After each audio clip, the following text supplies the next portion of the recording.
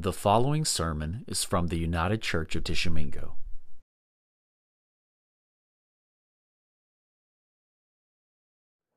If you would like to join me this morning in where our passage of Scripture is, I made a mess up here today. I'm just going to tell you, Kevin, I'm worse than the kids. But it's not on the carpet. If you'd like to join me this morning, we're going to be, for our passage of Scripture, in the book of Hebrews chapter 2. And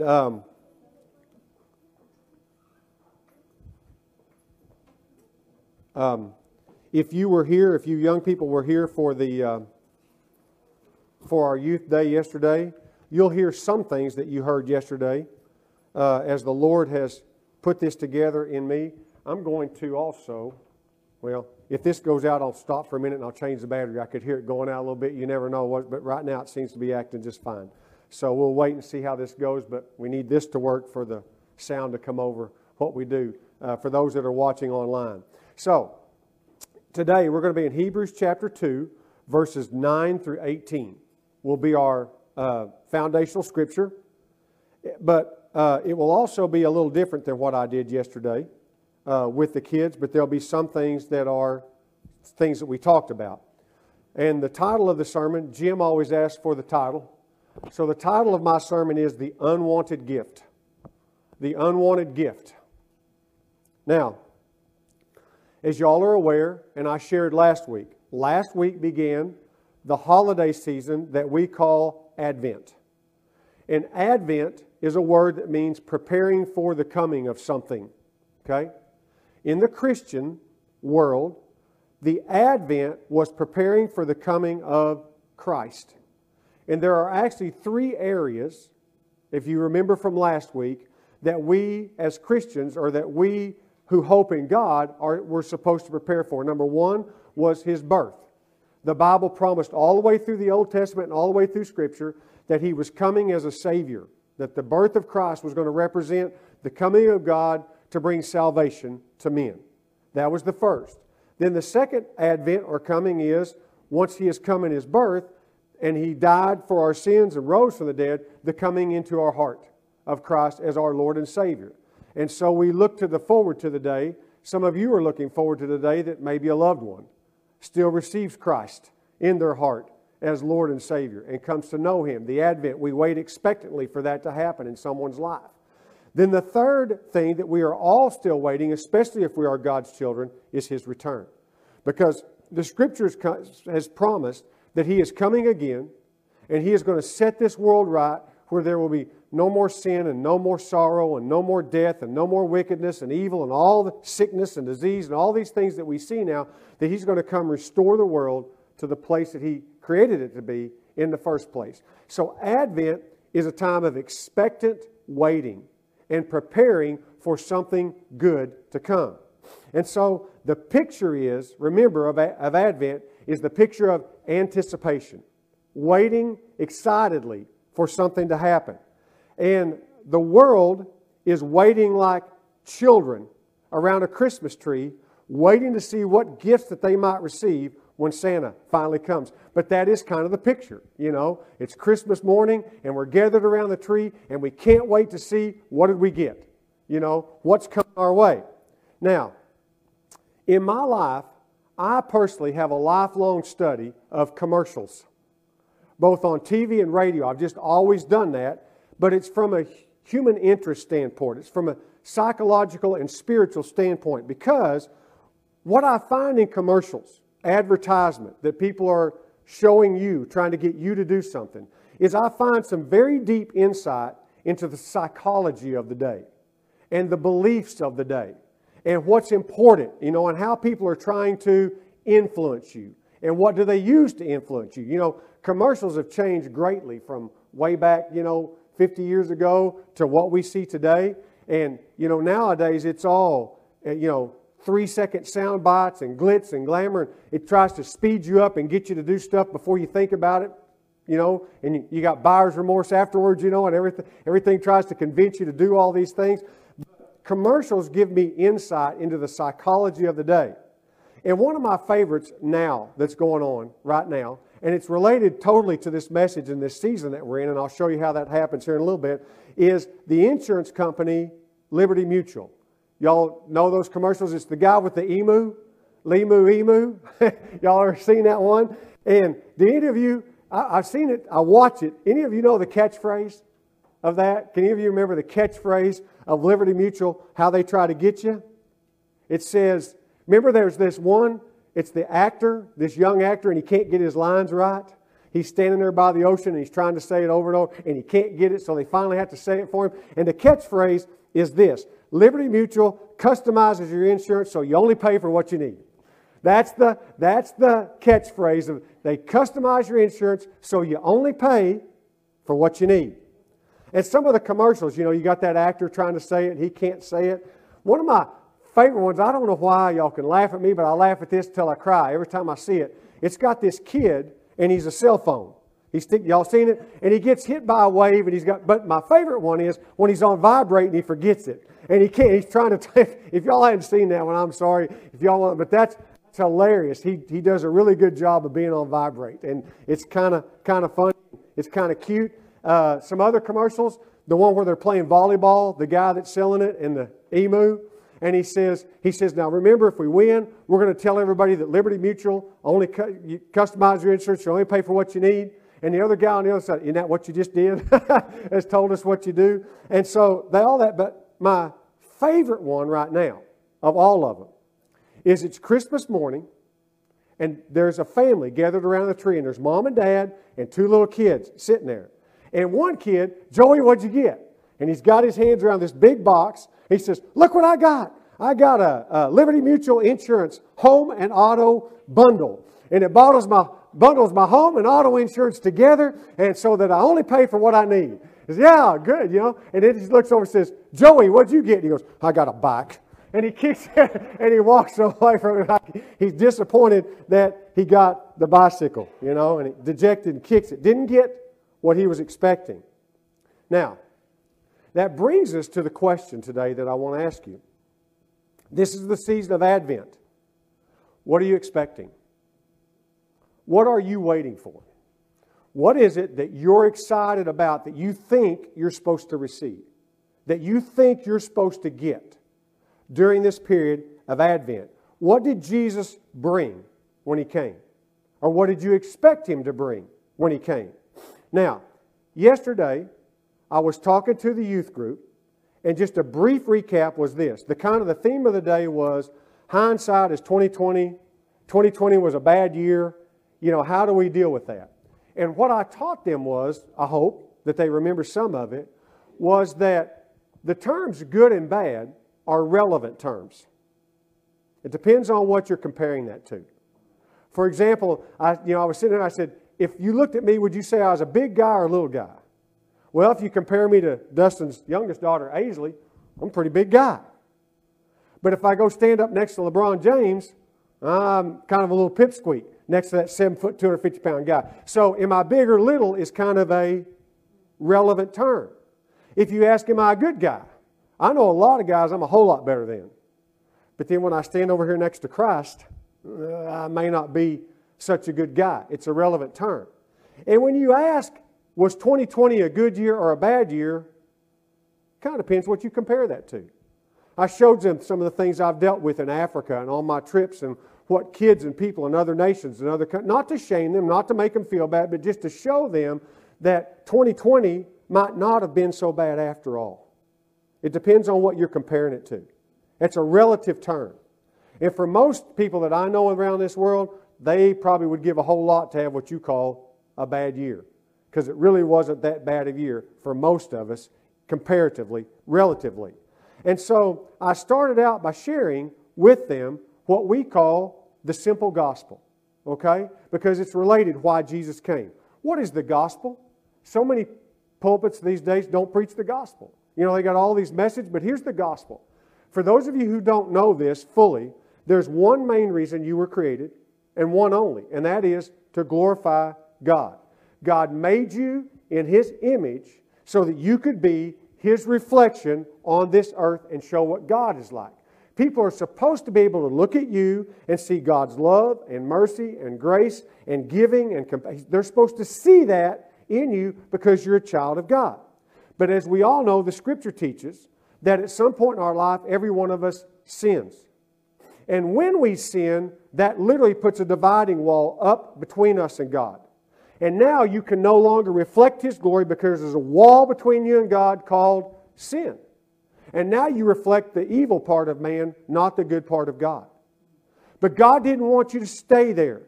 So He did something about it. He sent His Son, Jesus Christ, God in the flesh. And He came and paid the price for the sin you committed.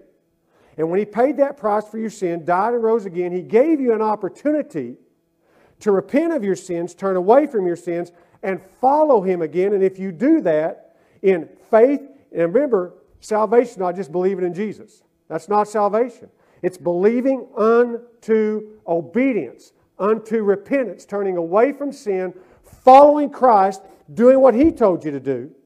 Then the Bible says He gives His righteousness to you and takes your sin upon Himself. And so what Christ brought in the advent of salvation was the restoration to you of the ability to glorify God again.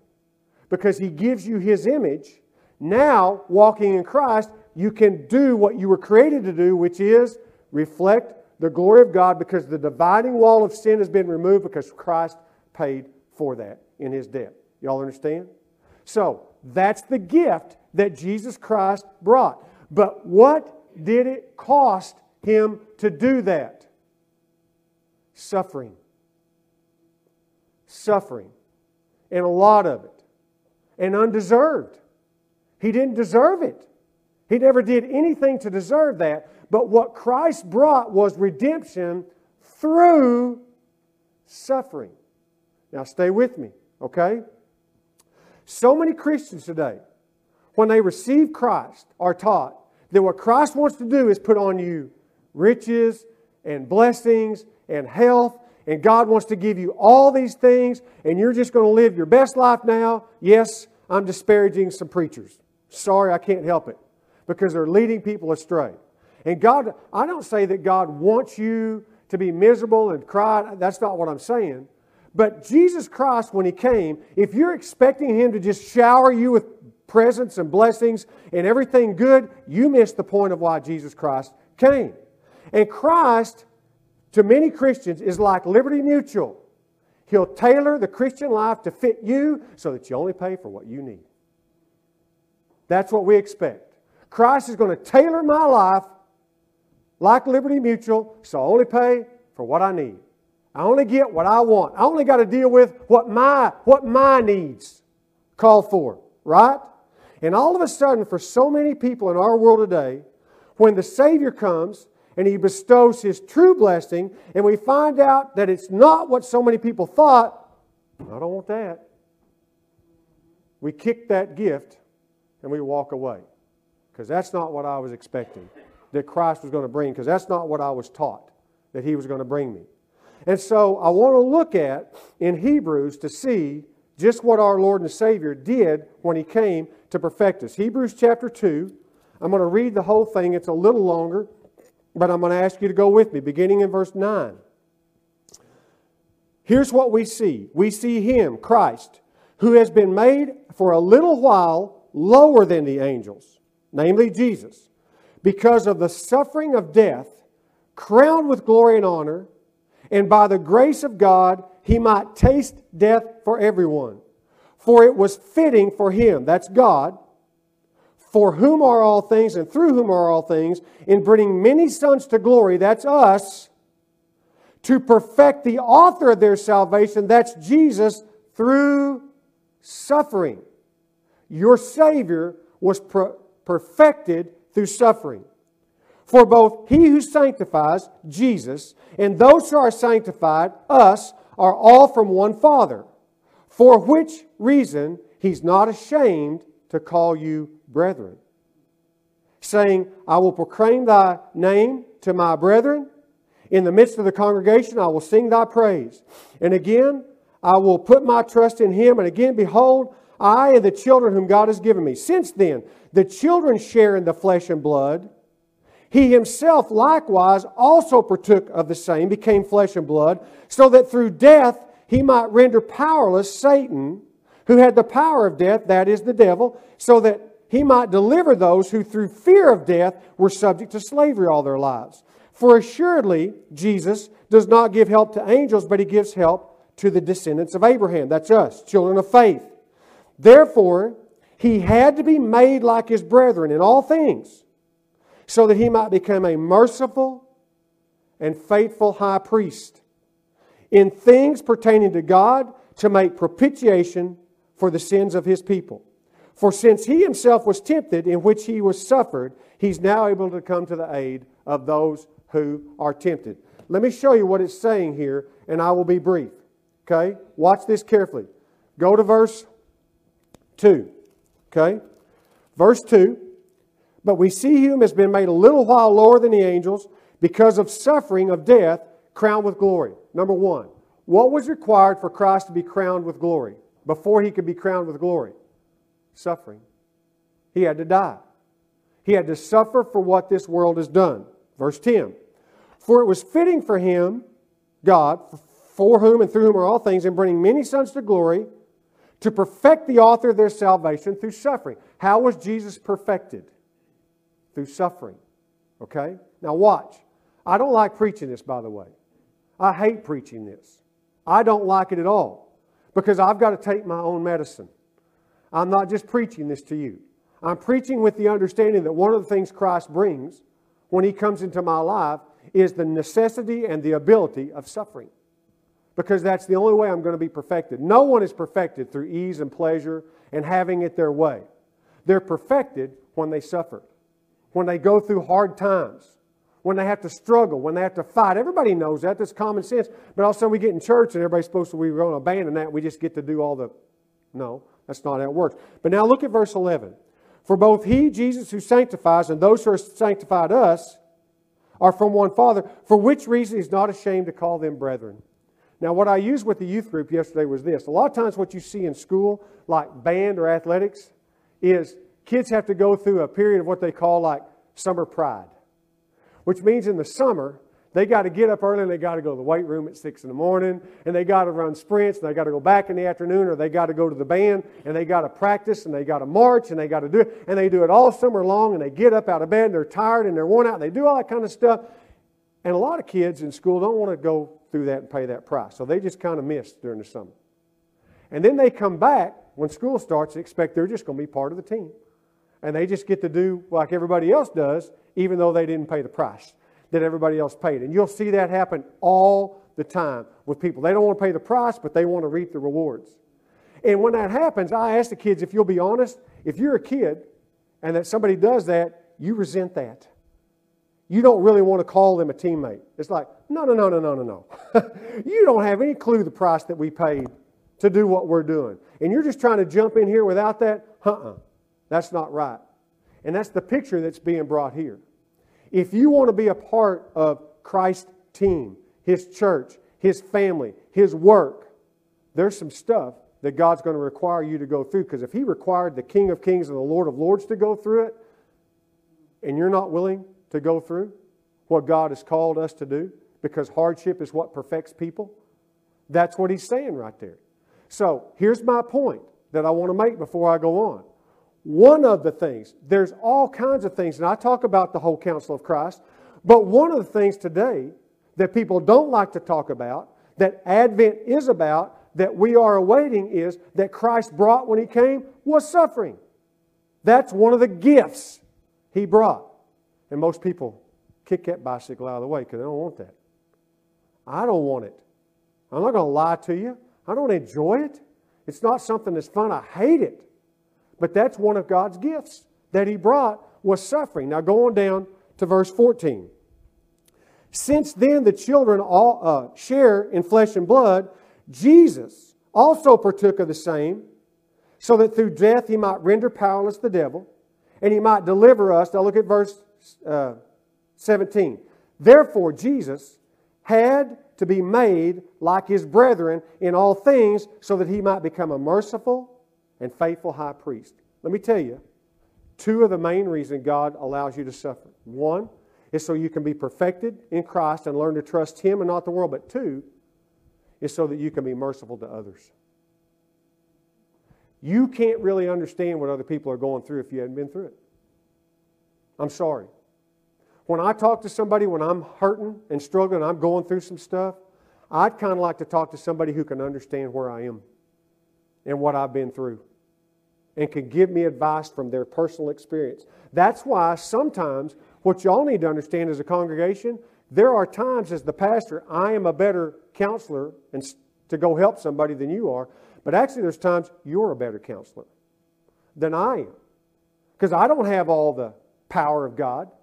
And sometimes your life and your experience and your suffering and your understanding has equipped you to go talk to somebody better than I can go talk to somebody.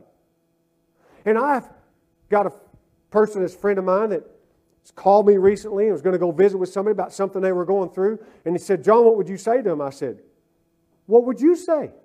You have the experience in this area that I don't have. What's helping you? What's gotten you through this? How are you going through this? You tell him that. Not me, because I haven't experienced that. I don't know. I can tell him some stuff, and I can do some things, but I don't have the experience that you have. Church, sometimes you're a better counselor than the pastor because of your suffering and your experience and what God has done in your life. And you need to understand that, okay? So, watch this. If Jesus was going to understand me, He had to become me. And He had to walk where I've walked and go through what I've gone through. Look at me, folks. Number one, don't you dare ever make the mistake of sitting there in a pity party and go, nobody understands me. The heck they don't. Jesus Christ has been tempted. Hebrews 4:15. We do not have a high priest who cannot sympathize with our weaknesses, but one who has been tempted in every way we have, yet without sin. And He will give you the grace that you need to find help in just the time that you need it. When you don't realize that you have a Savior that has suffered and understood everything that you've been through, you'll never find the true help that you need. Y'all listening? And I don't want to see a package of suffering under my Christmas tree this year. I've had enough in my heart. At least I think so. I don't know what God thinks. And I'm going to try not to kick it, when I see what's coming my way. But I want to ask you this today. Last week I asked you, how are you preparing your house, for the coming of the Lord to offer Him a gift? Now I want to ask you, what are you waiting on? What are you expecting to receive? What are you looking for when Christ comes? I know I'm using an analogy here. But as we celebrate the coming of Christ, what do you think He's going to bring you? What do you think you deserve? Is He going to tailor it to your needs so that you only pay for what you need? Or is He going to give you what He knows that you need so you become Christ-like? Are you willing to let Him decide that instead of you dictate to Him and saying, all right, God, I need this, this, this, and this? God says, I know exactly what you need because I created you and I saved you and I love you and I'm going to bring you exactly what you need. And I'm going to appreciate it if you don't kick it off under the tree because it wasn't what you were thinking. So I'm going to ask you one more time, what are you expecting? What are you looking for? What are you wanting God to bring? And as much as I don't like this, I'm going to say, if part of that includes some suffering or hardship, are you willing to recognize that God brought that as a gift that's going to make you more like Christ and make you more useful to other people? Because that's why you're here, not to receive all this junk, but so that you can be a blessing to others and reveal the glory of Christ, of God, in your life by Christ working in your life. So as we prepare for Advent, as we work on towards Christmas, I'm just going to ask you this. Be looking for what God has, not what you think you want. It's okay to pray for what you want and need. I'm not saying don't do that, but don't just focus so hard on what you want and what you think you need that you miss whatever His gift is to you that He knows you need, that's going to make you Christ-like and prepare you to be the person He created you to be. What are you looking for? Let's bow and close with prayer. Father God, I thank You that, sometimes we're stubborn and obstinate people. Sometimes we're ungrateful. Sometimes we just are impatient, and we're all guilty, Father. I just thank you that the Bible says that you're merciful and that you're patient and that you're slow to anger. But I'm also reminded, Father, that we're called not to test you, not to try you, not to rebel against you. So I pray today, Father, that I'll confess right now, I really need your help, really, to be patient and long-suffering and endure under suffering, under tough times, under trial, when things are not the way that I wish that they were. I pray, Father, that you would help me and everybody out there who might be like me, that we would understand that whatever it is that you bring into our lives is only for your glory and our good. And help us, Father, to be able to give joy and thanks in all things, even if things are not like we want them to be, not for the things necessarily, but for the thing that you're going to do, in glorifying yourself and making us more like the image of Christ. Father, it's really tough sometimes. We talk about being in the image of Christ, but it's tough to get there. You never said it was going to be easy. I pray for the grace and the strength and the faith to do that, Father, and that you would be glorified in everything in our lives. In Jesus' name I pray. Amen.